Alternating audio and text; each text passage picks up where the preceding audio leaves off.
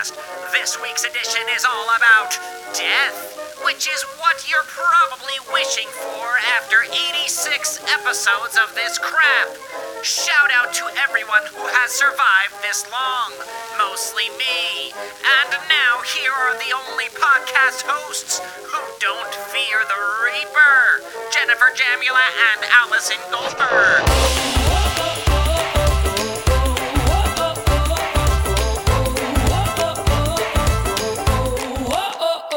Hey guys, I'm Jen. I'm Allie. Welcome to Two Girls, One Podcast. Allie and I are performers who for many years performed the internet as a script in our show Blogalogs. We would take anything you could find online and play different characters in front of a live audience thinking who could be saying these words. Then we created a web series called Two Girls, One Show where we interview people behind all those internet posts that we had read over the years and went on scripted adventures. And we eventually found our way right here where we are today, Two Girls, One Podcast, talking to people behind internet communities and phenomena that we find really, really cool. So welcome. We're glad you're here. Hi, Matt. Hi, Allie. And my penis directed towards the sun. Honestly, that one might be my favorite ad ever. I think so, too. I really can't understand myself, though, with that accent. So. But the penis directed towards the sun is better in context. Really? Yeah. I find out of context to always be best. I found it equally as pleasurable. I don't know. So, penises. Today we're talking about death, guys. Dicks. Oh, sorry. Right. Death, dicks. It's really similar. Did you know that in French, an orgasm is a little death? Yes, we all know that, right? I did know that. Oh, I did not know that. Trivia. Although I feel that maybe you're the one who told me that, Jen. That might be why I know this information. Everyone knows this if you are Allie and Jen and hang out exclusively with each other for 10 years. That's right. You know, we have other friends. Do you? Matt, I thought we were friends. Well, Jen, that's definitely misguided. Oh, God, I know. It keeps me up at night. How am I going to make Matt my friend? Anyway, let's talk about today's episode and how the fuck we're going to make it funny. Ellie, I don't know. Maybe like Looney Tunes style, like if we think about death as like an anvil falling on a head. No real consequences. Next episode, they're back. Mm-hmm. Yeah, that's not death. That was my understanding of death. Oh, okay, cool. And like Kenny in South Park, I guess? Yeah. Or like when you play a video game and you have like, you put in a cheat code, you get infinite lives. So like death is no big deal, right? Yeah, so basically we're not talking about death. We're talking about avoiding death. Okay. Yeah, or like, like the plant. Yo, let's also talk about mummies. That shit's cool. I love a good mummy. Yeah. Oh, well, guys, you're going to love today's trivia. And wow, thank you for alley-ooping that segue right there for the assist. Does it feel too soon? It feels too soon for trivia, right? No. You served No, it doesn't up. feel soon. It doesn't feel soon. Let's move this along. I alley-ooped it. Allie does not want to talk about death. Right. She is not enjoying this episode. I'm out of here. Let's get into the fucking trivia. Today's show is about everyone's favorite topic, which is death. And today's trivia is about everyone's second favorite topic, which is, let's all say it together, Mummies. necrophilia. Oh. You literally said sex and mummies, and I said necrophilia. What is going on? Convergence. Let's do it. That was beautiful. In ancient Egypt, it seems that there were some common complaints about necrophilia, specifically when sailors were transporting bodies. Apparently, this was a big enough issue in ancient times that Herodotus, a very important ancient Greek historian, he noted that when beautiful Egyptian women died, they would prepare the body in such a way to discourage necrophilia. Oh, no. What did they do? Oh, God. This is so gross. You ready? Chastity belt. They sealed it up. All right, go ahead. Man, you guys are on point. Here's choice A. A, they would insert a stone obelisk into the woman's, to prevent things from happening. That's A. Horrible. Okay. B, it gets better. They would disguise the body as a man by gluing a relative's facial hair onto the corpse. Oh, I like that. But they didn't have glue. You can still see the body. That doesn't make any sense. Or C, they would let the woman's body decay for 3 to 4 days before embalming her. I bet they'd still fuck it. I'm going to go with A. That predates the vibrators. Little obelisks. Give me my obelisk, Herodotus. I'm nodding and seconding everything that Jen is saying right now. I have nothing to add to this conversation. I'm going with A. Wow, 2 for A. Obelisk up the hoo-ha. That's what I'm doing right now. It's the name of my memoir. Hoo-ah! We will find out the correct answer after the break. And now a real advertisement entitled Babysitting Your Baby Bunnies. $100, Marlboro, New York, from a website that still exists, even though you haven't thought about it in 10 years. Craigslist.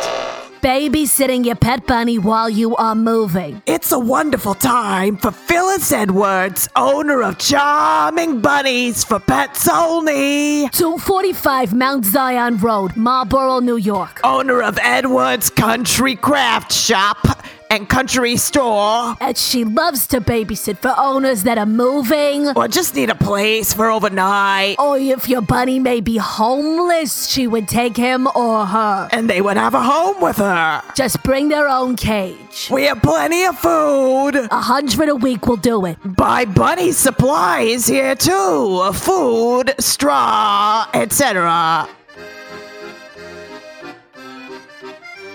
It sounds like they're ready to croak, Phyllis Very Edwards. appropriate. I spoke to them. You did? And we booked the ad and it all, seemed on the up and up. But then in the copy, they're like babysitting bunnies and then they're trying to sell like supplies. It just feels a little, I don't want to poo-poo a sponsor, but they sound a little scammy. Listen, we'll run the ad, but just, use your judgment, listeners. Some Fire Festival shit up in here. With bunnies and old smokers. So what about that obelisk? Let's get trivia. So apparently necrophilia was, a common enough thing in the ancient world that ancient Egyptians would guard against it.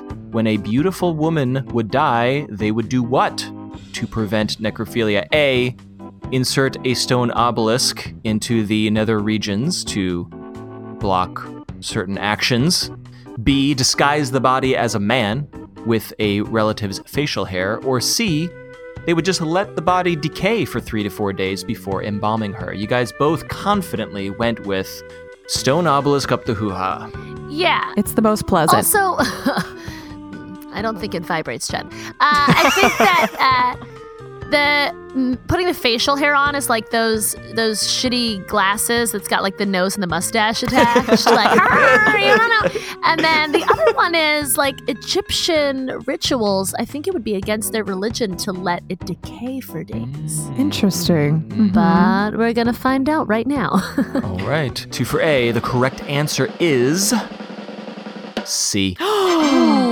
Wow. All right. Well, second most plausible. So they were okay with letting the bodies decay? I thought the whole idea behind Egyptian mummification and death practices or whatever was that like you have to literally preserve it as best as you possibly can. Totally agree. But apparently unless this it's a lady, in which case, whatever. Whatever. So Matt, you made up the stone obelisk? Yes, that came from my mind. What's wrong with you? Respect, Matt. Respect. Hey, has anyone seen the movie Teeth? No. Her No. vagina has teeth and it cuts dicks off. Is this another Netflix documentary or? It's Allie's home movie.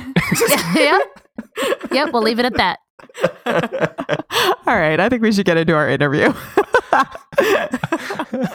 We are so excited to have with us Megan Mooney, who runs the Death Cafe Facebook page and hosts a Death Cafe of her own. Welcome, Megan. Thank you guys for having me. I'm excited to be on here today. Thanks for being here. Let's talk about death. So, Megan, what is Death Cafe in your own words? So our objective of Death Cafe is to increase awareness of death while helping people make the most of their finite life. It's a pop-up event, so people can have them wherever they want. We have them at funeral homes, coffee shops, schools, people's houses, and it is just a safe place to come and talk about death, whatever is on your mind related to death and dying. There's always a facilitator there, but it's ran mostly by the attendees. So whatever is on their mind. There's no ideology, no agenda. And we always have cake, coffee, and tea. That's really one of the most important parts is to have food. Why is that? Everybody likes cake. That's true. Well, but there's a superstition, that talking about death, you are inviting it closer, which is not true, but there's that superstition. So when you add the cake element, that's life sustaining part, it helps. Yeah. When did Death Cafe get started, and how long, or how did you get involved? So Death Cafe started in 2011 in the UK. John Underwood founded it. Him and his mom, Sue Barsky-Reed, held the first one in his basement. And he decided he wanted to start a movement. And so he started guidelines and posted them. And he had no idea that it would turn out to this. And so then that's how deathcafe.com, our website, got started. So at that time, my whole life since I was a little kid, I was intrigued with death. And when I was 12, that's when I decided I wanted to be a mortician. And I actually started school for that. But then... Not at 12, I hope. No. So I was actually starting school for that. But then I took this grief and loss class and I fell in love. So then I went into social work and I work in hospice. And I was just dealing with a lot of... My family my aunt and uncle were dying and just going through horrible things in the healthcare system. And I was a medical social worker, and I couldn't help in any way because of these oncologists doing all these things. And so I wanted to start something to help so that people could talk about death and end of life. So I happened to read an article in this end of life journal about the first Death Cafe in the United States. And this was only like not even 6 months, like 4 months after it was held. So I contacted Lizzie, who helped me start mine. And that's in St. Joe, Missouri. And this is a little town. It's an hour out of Kansas City. So when I was holding mine, all the big places like New York, Atlanta, LA were starting their first one. So that was really cool because we all became really close. And then we've helped a lot of other people, mentor them starting their own. And now it's in 65 countries. Wow. That's a lot. Yeah. You mentioned in your story that someone posted guidelines and that's how it got started. What were those guidelines? Yeah. So John, our founder, and he actually died suddenly in June of 2017. And John was the most amazing guy ever. He lived the way that he talked about Death Cafe, like living your life to the fullest. He started deathcafe.com so that anyone anywhere in the world could get on here and start their own. And so we ask, if you're going to have a Death Cafe, you get on here, you read our guidelines, you agree to them, because Death Cafe really is so simple, but people can try to take it and want to put a theme to it, or have an agenda, and that's not a Death Cafe. So when you go to a Death Cafe, we always read our guidelines, which is, respect everyone there, keep what you hear, in confidentiality. We do not charge people to go to a Death Cafe. We do not have specific topics, set questions. So like when you go to Death Cafe, you should not ever have a piece of paper in front of you asking questions to discuss with people. You shouldn't have guest speakers or movies or anything like that. Because our view what is if it's that, like a really good movie, though? Yeah, no. A really good one. Okay. Yeah, no. Because our view is that when it comes to death, people already have enough on their mind to discuss, right? Mm-hmm. Mm-hmm. So if you come to Death Cafe, you are coming because you want to talk about death. Right. You don't need prompts. Right. And if you're going to have, let's watch this movie and then talk about it, then you're not really talking about death. You're talking about some movie. We just feel like if you have an agenda, it's disempowering, So when people come, we'll do small tables. That's how I do it. And then I'll switch them up during the middle and ask them just to start with, what brought you here tonight to want to talk about death? And everything comes out, If you think about it, everybody has a story, has something that's happened to them related to death, and they don't get to talk about that to people, And I've had so many people come up to me after a Death Cafe and thank me for having that safe space because they've tried to talk about death with their family or their friends and they get told they're morbid. And so they need that place just to come talk about it. And these could be people coming from a range of experiences, like they've experienced the death of a loved one, they themselves maybe were faced with something, or it could just be curiosity. Yeah, so it's for anyone. I've only had one person that came that was terminally ill. You know, it's not a grief support group. So we always make sure people know, you know, this is not for people that are grieving. But grief is part of death. So, of course, that comes up and that's totally okay. So what are the most common questions and topics then if it's not grief? Oh, well, grief definitely comes up. It's just not a support group for grief. Yeah. Oh, let's see. Everything comes up. You know, one of the biggest things that comes up is legacies. And not just, you know, I want to go be famous, but I don't ever hear anybody say that. It's more of, I want my life to have mattered. I want people to remember me for this. We have a lot of aha moments. A lot of people talk about experiences that they've had with death and they wonder where their loved ones are now.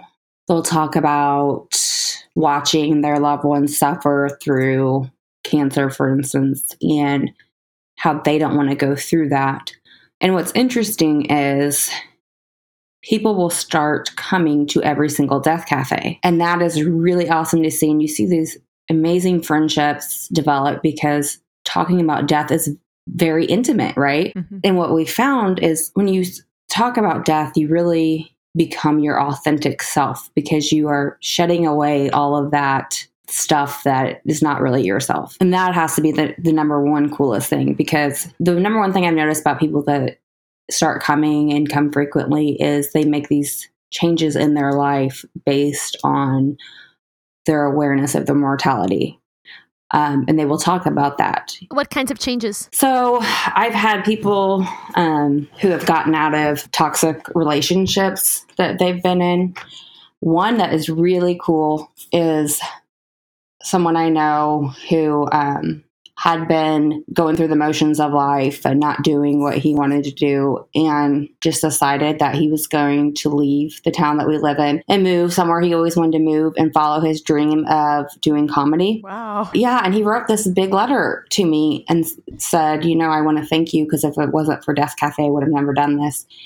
And that was so shocking to me because it just came out of nowhere. And that was amazing. Where did he move? He moved to Oregon. Is that a big comedy scene? I don't know. I bet in Portland. Jen, should we go to Oregon? I mean, You know, my dad died a year ago and my dad wouldn't talk about death. I tried to get him to forever. He wouldn't talk about it at all. So he came to my first Death Cafe. And when he told me he was coming, I said, Dad, do you know what a Death Cafe is? He said, well, it's like AA, right? oh, I said, no, it's nothing like AA. And my dad never How would went that even work? I'm a human and I'm going to die? Yeah, I guess, which, you know, would be good to say at it. But yeah, so, you know, he never went anywhere longer than an hour because he has to smoke. He had to smoke like every 5 seconds. So in my Death Cafes, they're 2 hours. So he comes and to the first one and I look over and I see him smiling and laughing, having a good time. And a week later, I was talking to him about my aunt because my uncle had died probably 4 months earlier. And I said, just telling him how my cousins were trying to get my aunt to move. And he goes, well, don't you know that you're not supposed to make any big decisions before it's the 1-year anniversary of someone dying? And I said, well, I know that, but how do you know that? And he said, from the ladies at my table at the Death Cafe. And I was like, okay. Well, then he started coming to every one. And I'm like, well, okay, you know. And the next thing I know, I'm getting in his car and he's playing Patti Loveless, How Do I Help You Say Goodbye? And that he picked his funeral songs out. And so he'd keep playing that song every time I got in the car because he thought it was funny. And then he made his advance directive. He did all those things. His what? His advance directive. What's that? It's your end of life wishes. So, you know, if I am to get in a, you know, do I want a DNR? Do not resuscitate? Do I want to be on machines? All those. He did all those. And him and I talked about it and he made me his durable power of attorney. And then my dad and I went and planned his funeral together, which But it was a beautiful gift that he gave me all those things. And what was really cool was my dad was on palliative care, outpatient. And 2 weeks before he started actively dying, we were talking to his nurse and social worker in palliative care, and he started talking about Death Cafe to them. He said, it is so important to talk about death. And this is my dad who wouldn't talk about it. And he said, people are afraid to, but they really need to. And he had signed a DNR. And he told them, well, how would they know if I got in a wreck? How would they know? And he really wanted everybody to know that he did not want to be resuscitated. And my dad was a skinny little guy, weighed 120 pounds, soaking wet, and was almost 6 feet tall. Well, 2 weeks later, he was in the hospital because he was septic. And my DPOA was invoked because my dad was not making sense. And the oncologist there was fighting with me because he wasn't going to honor his DNR. I'm sitting there fighting with this doctor because there's no way I'm going to let him touch my dad. And this doctor thinks I want my dad to die, which my dad's my best friend in the whole world and I love him more than anything. And what? Oh, it was a battle. But my dad gave me that gift by telling me everything he wanted. Thankfully, my dad came to the next day. I was able to tell him what happened. He yelled at the doctor, but I got him home. Wow, that's a really powerful story. It's making me wonder, because I know Death Cafe spans across the world. Do you have any sense with these death cafes, like how different countries view end of life, and or I'm curious if America, like we deny the empowerment in end of life more than other places, but I don't know if that's true. Do you have any sense of that? Oh yeah, we definitely do. Like Australia is way better than we are. There's so many countries that are better. Lizzie Miles and I went to Hong Kong and started the first death cafe there. And oh, cool. What was amazing,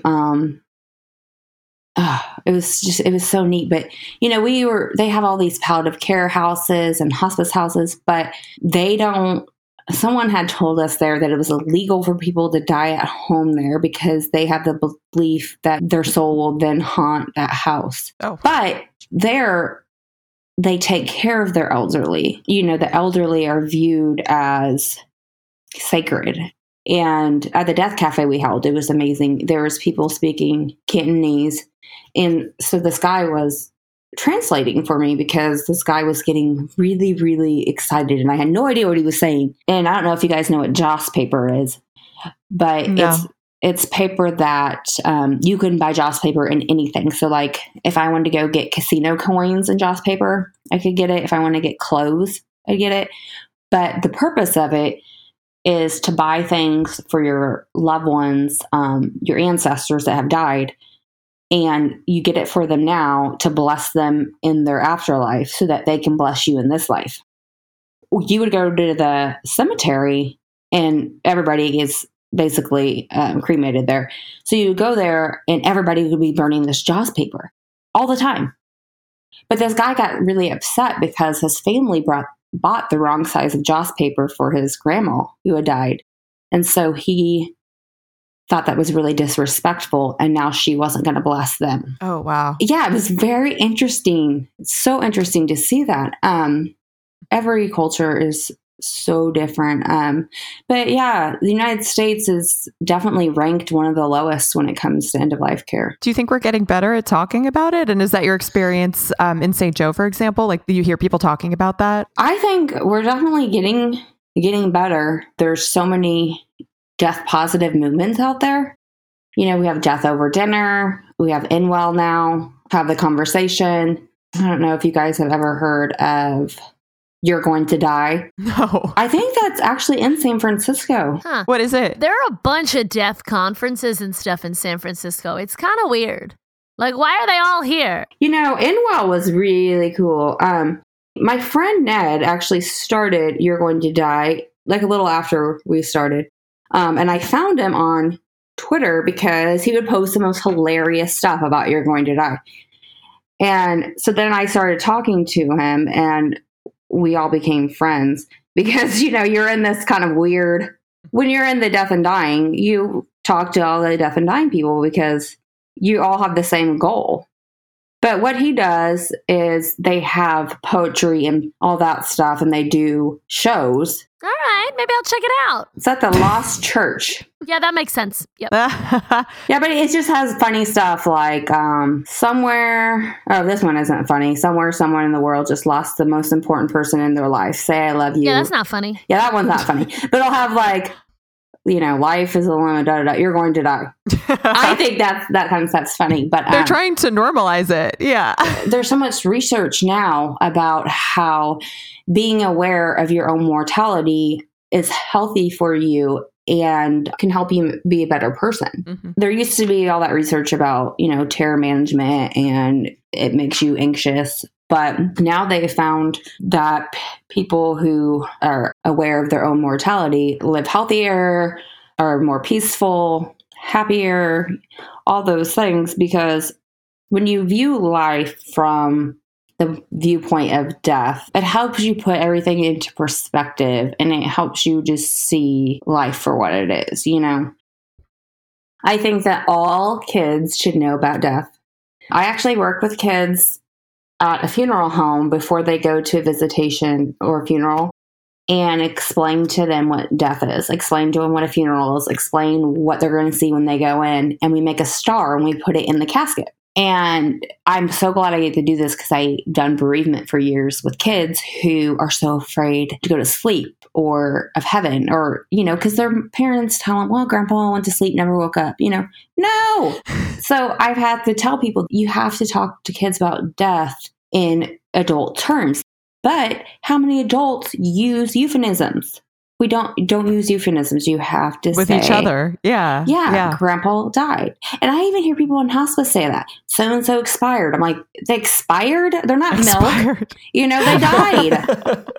Well, when milk expires, you do throw it out. So. Yeah. Well, I wasn't allowed to. That one works. You know what I mean? Passes away. I'm like, to where? Or you lost them. And I'm like, you lost them. Like, how'd you lose them? Maybe you should look for them. Yeah. I mean, it's just horrible. I wasn't allowed to go to funerals when I was a kid. Even my grandfather, my mom's dad, and some other family members, because I think they thought it would be too traumatic for me. Mm. But it just created like an inability to deal with it when I got older. So right. And that is what I found from Death Cafe is that people's views on death, they're all from when they're kids. And my experience of what happens in afterlife, of course, that forms when you're a child. And that was scary because my mom was like, there was a religious, scary person when I was a kid. So, I had to change that as I was an adult. So let's talk about death in the age of the internet. It seems to me that probably, it's sort of more complicated when people have a digital footprint. They exist online and social media, and then they pass away. Memorials are put up to people, that sort of thing. But do you hear any conversation about death and the internet? Oh, yeah. At that conference I went to, they were talking about that. And there's so many different companies now that are trying to make things for that.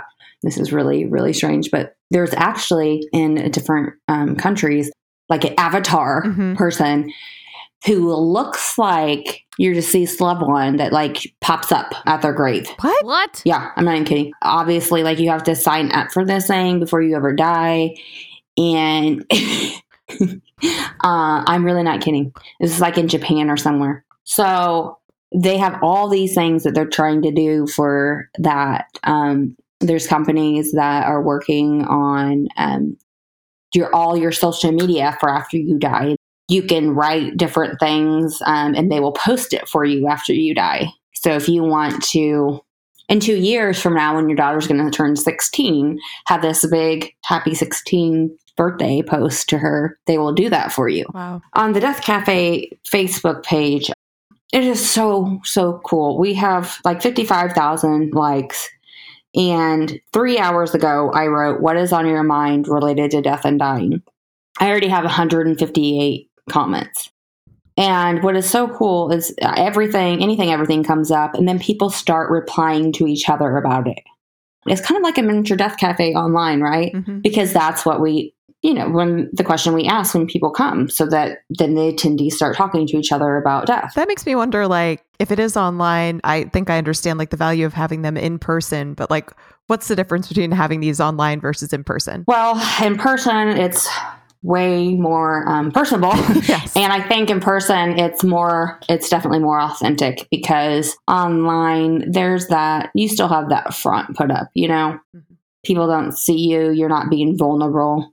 Does that make sense? Totally. And there's also not that privacy. I had someone write me this morning on Death Cafe asking, if we had a private or closed page, because she didn't want her family and friends being able to read her personal and emotional comments. So there's that part too. Not everyone can just write that and be okay with their friends being able to see it. But, it is, I think Facebook's getting ready to come out with a new group setting for pages. So when they do that, I'm going to create one for Death Cafe so that people can do that. And we didn't ask this before, but how many death cafes are typically going on in person? Oh, we have about 9,000 per year, or so far? Oh, so far. Okay. Yeah, Damn. and that's the ones that have registered, because, like I said before, in order to be a true Death Cafe, we ask you read our guidelines and agree to them and post it online. And you'd asked me earlier how I got involved with Death Cafe. And I had told you, how I heard about it. But John Underwood, our founder, he, in 2013, had asked for help with the Facebook page. So I had said that I would. And we were supposed to have like a few of us helping, but just no one else helped. It became me. And I've been running it now for 7 years. Whoa. Yeah. But I absolutely love it. I love it. Well, we talked a little bit about, avatars popping up and things like that, and technology. And I was wondering what you think about the craze with life extensions. So we recently spoke with a member of the transhumanist movement, and a lot of that is using technology to extend life. Mm-hmm. I also think we will eventually fuse with the robots and be made of robot parts and live forever. And I was just wondering if you had any thoughts on that. Oh, yeah, I did. I truly just think that that's awful. We are all going to die. We have to accept that, nothing in life is permanent, and that is just part of our death denying culture. If we were to live forever, what would be the purpose of living? Nothing. People would just be out doing whatever they wanted, because there would be no point. I think people that are so afraid of death, or they want to get all this stuff done. Like, people that they have no quality of life in their last days because they get these very unnecessary and cruel treatments because their doctors are afraid that they think they're quote unquote giving up, instead of giving them hope to live out life the best way they can. There's all these studies about, and I'm not saying anything bad about religion at all, but they're, the more religious person. We're okay with that on this podcast. But I mean, the more religious someone is, usually the more treatments they're going to get. And I guess they think that. I don't know. It's just weird. I don't like it. Honestly, I think that, I don't know. I think Death Cafe is helping to redefine death by helping people transform their fear of death into inspiration for living. And when you have that, you can come to terms with your own beliefs about death that can help liberate you. And then hopefully you won't feel like you have to do those types of things to extend your life beyond the point of what's meant to be. Well, let's talk that makes sense. Let's talk about cake. Can we talk about cake? Yeah. I think it's time to talk about cake. Okay. So what kinds, different kinds every time, different people are responsible for making the cake. Do you make the cakes? Tell us more about the cake. Okay. So I usually get cupcakes, really delicious cupcakes from this bakery. My first ever cake, it is on the Death Cafe website under What is a Death Cafe? And it is so awesome. It has 3 graves and say rest in peace. I'm looking at it right now. It has black icing, which I'm sure everybody's mouths were just pitch black. And then it says Missouri's first death cafe. Yeah. Well, guess who made that cake? Did you make it? You're gonna laugh. Sorry. No. No, Walmart. Really? Yeah. So I go in there because, this is 6 years ago. I'm so excited to begin, starting this, and I have to get this perfect cake. I have it in mind. And I asked the lady, and she says, "This is a family store." There's no And I death was in like, family. "What?" Yeah. Right? I was like, well, lady, yeah, she got all mad at me and thought I was like some crazy person. So I was like trying to explain it to her over and over again. And so finally they agreed to do it. And when I go pick it up, she's like so nice to me. And my first story was in my hometown paper, and everybody was talking about it like I was a horrible person. I was trying to kill people. Yeah. But anyway, so yeah, everybody has different kinds of cake. People get really creative with it. People have had skull cake. Yeah, all sorts of really cool stuff. I hope they're all made by that same Walmart. Right. No, I never went back there, ever. Okay. That's the whole thing in a nutshell. People are so uncomfortable with this that you're like, I'd like a death cake, please. They're like, how dare you? Right. I am offended. Yeah, really. This person in Singapore that I was helping, he said, "Have you seen the comments on my Facebook page? People thought that they were coming to his death cafe to drink tea that were going to kill them."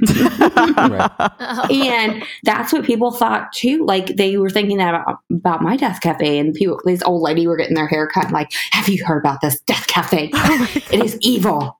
And I'm like, "What?" Oh my God. No, I don't think it's tea that kills you. I think it's when you drink the Kool-Aid. Right? yeah. Well, hang on. Were you playing the rock and roll music there? Because that'll get you. Mm-hmm, mm-hmm. No, but it's, 6 years later and there's still that stigma. And people will say, "Megan, do you still have that cafe?" And I'm like, I don't own a cafe. No. I do have mine at a coffee shop. I have a lady who's really awesome that helps me. And it's really cool to see the different types of people that come, from younger people to older people. Well, we have to clear up the misconceptions. It's not an actual cafe, and you don't die when you go there. Right. So now we all know. There is cake. Yeah. There's Let's do a revision on that article in your local hometown paper. Well, Megan, thank you so much for joining us. It's been a pleasure speaking with you. Yeah, thank you guys for having me. I was interested in everything, but Megan's story about her dad attending the death cafes. And I think it's interesting how so quickly people can go from a place of not wanting to talk about it at all to feeling pretty empowered when they do talk about death. And I haven't yet had that experience myself, I guess. But I don't know. I just found that interesting that suddenly he was ready and willing to, be more open about it. This is unsurprising, but I'm really into the tech stuff. So there's a service that you can input all the text messages from that person. And then after they die, you can continue to text that person and the AI will respond as them.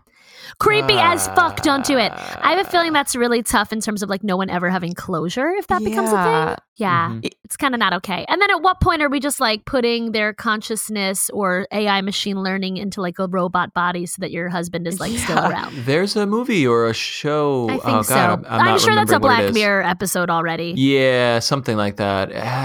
Yeah. Not a huge fan.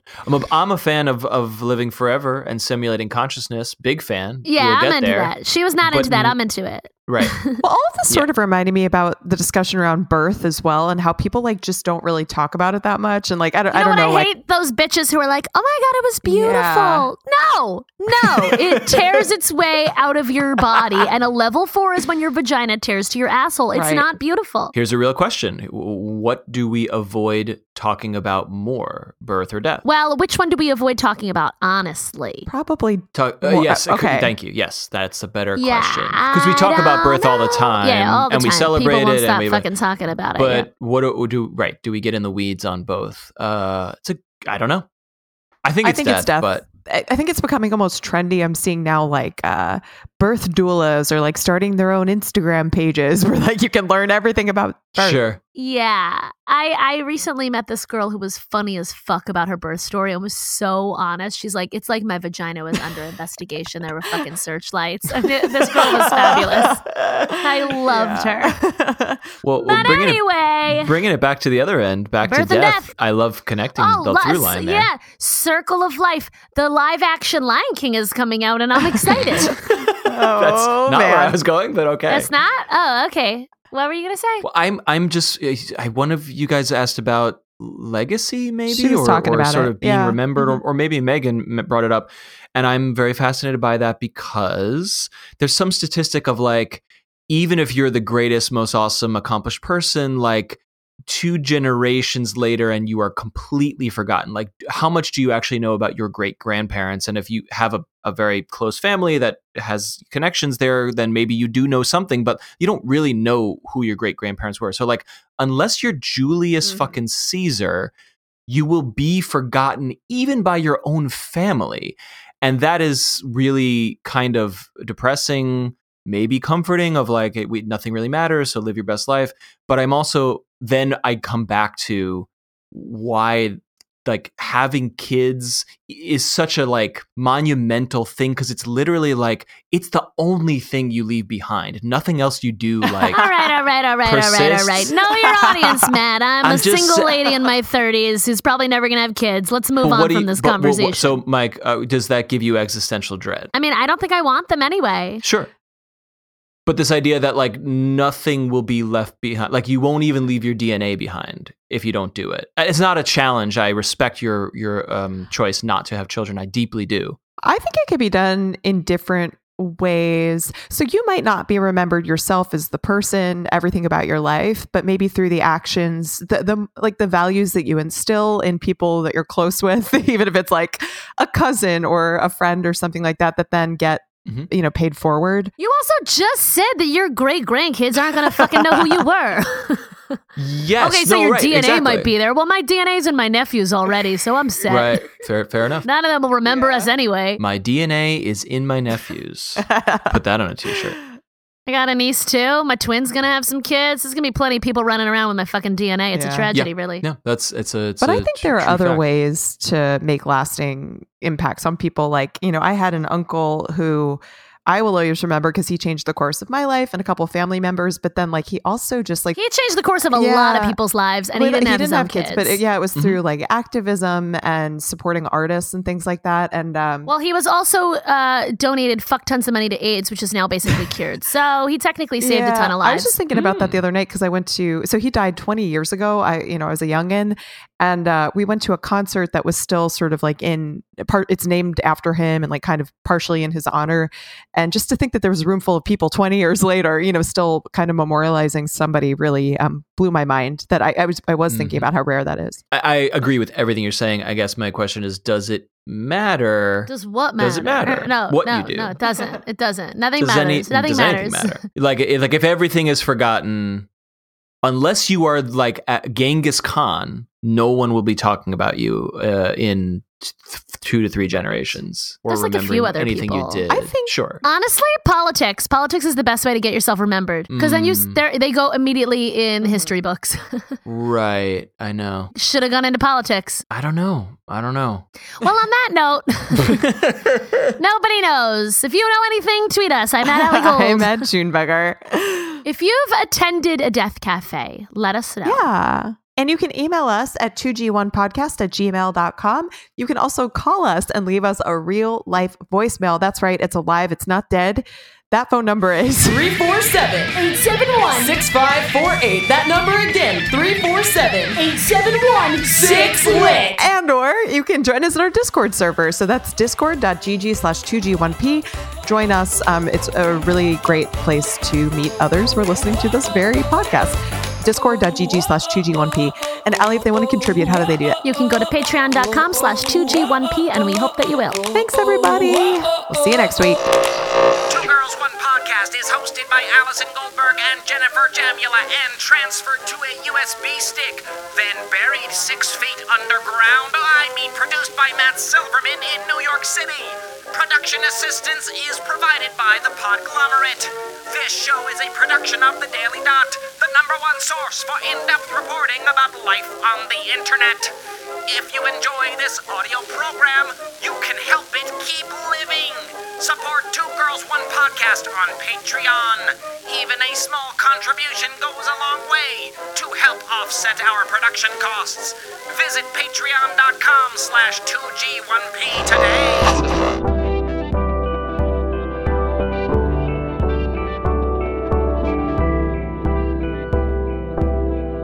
The Podglomerate. A sonic universe. Talking in my loud voice now.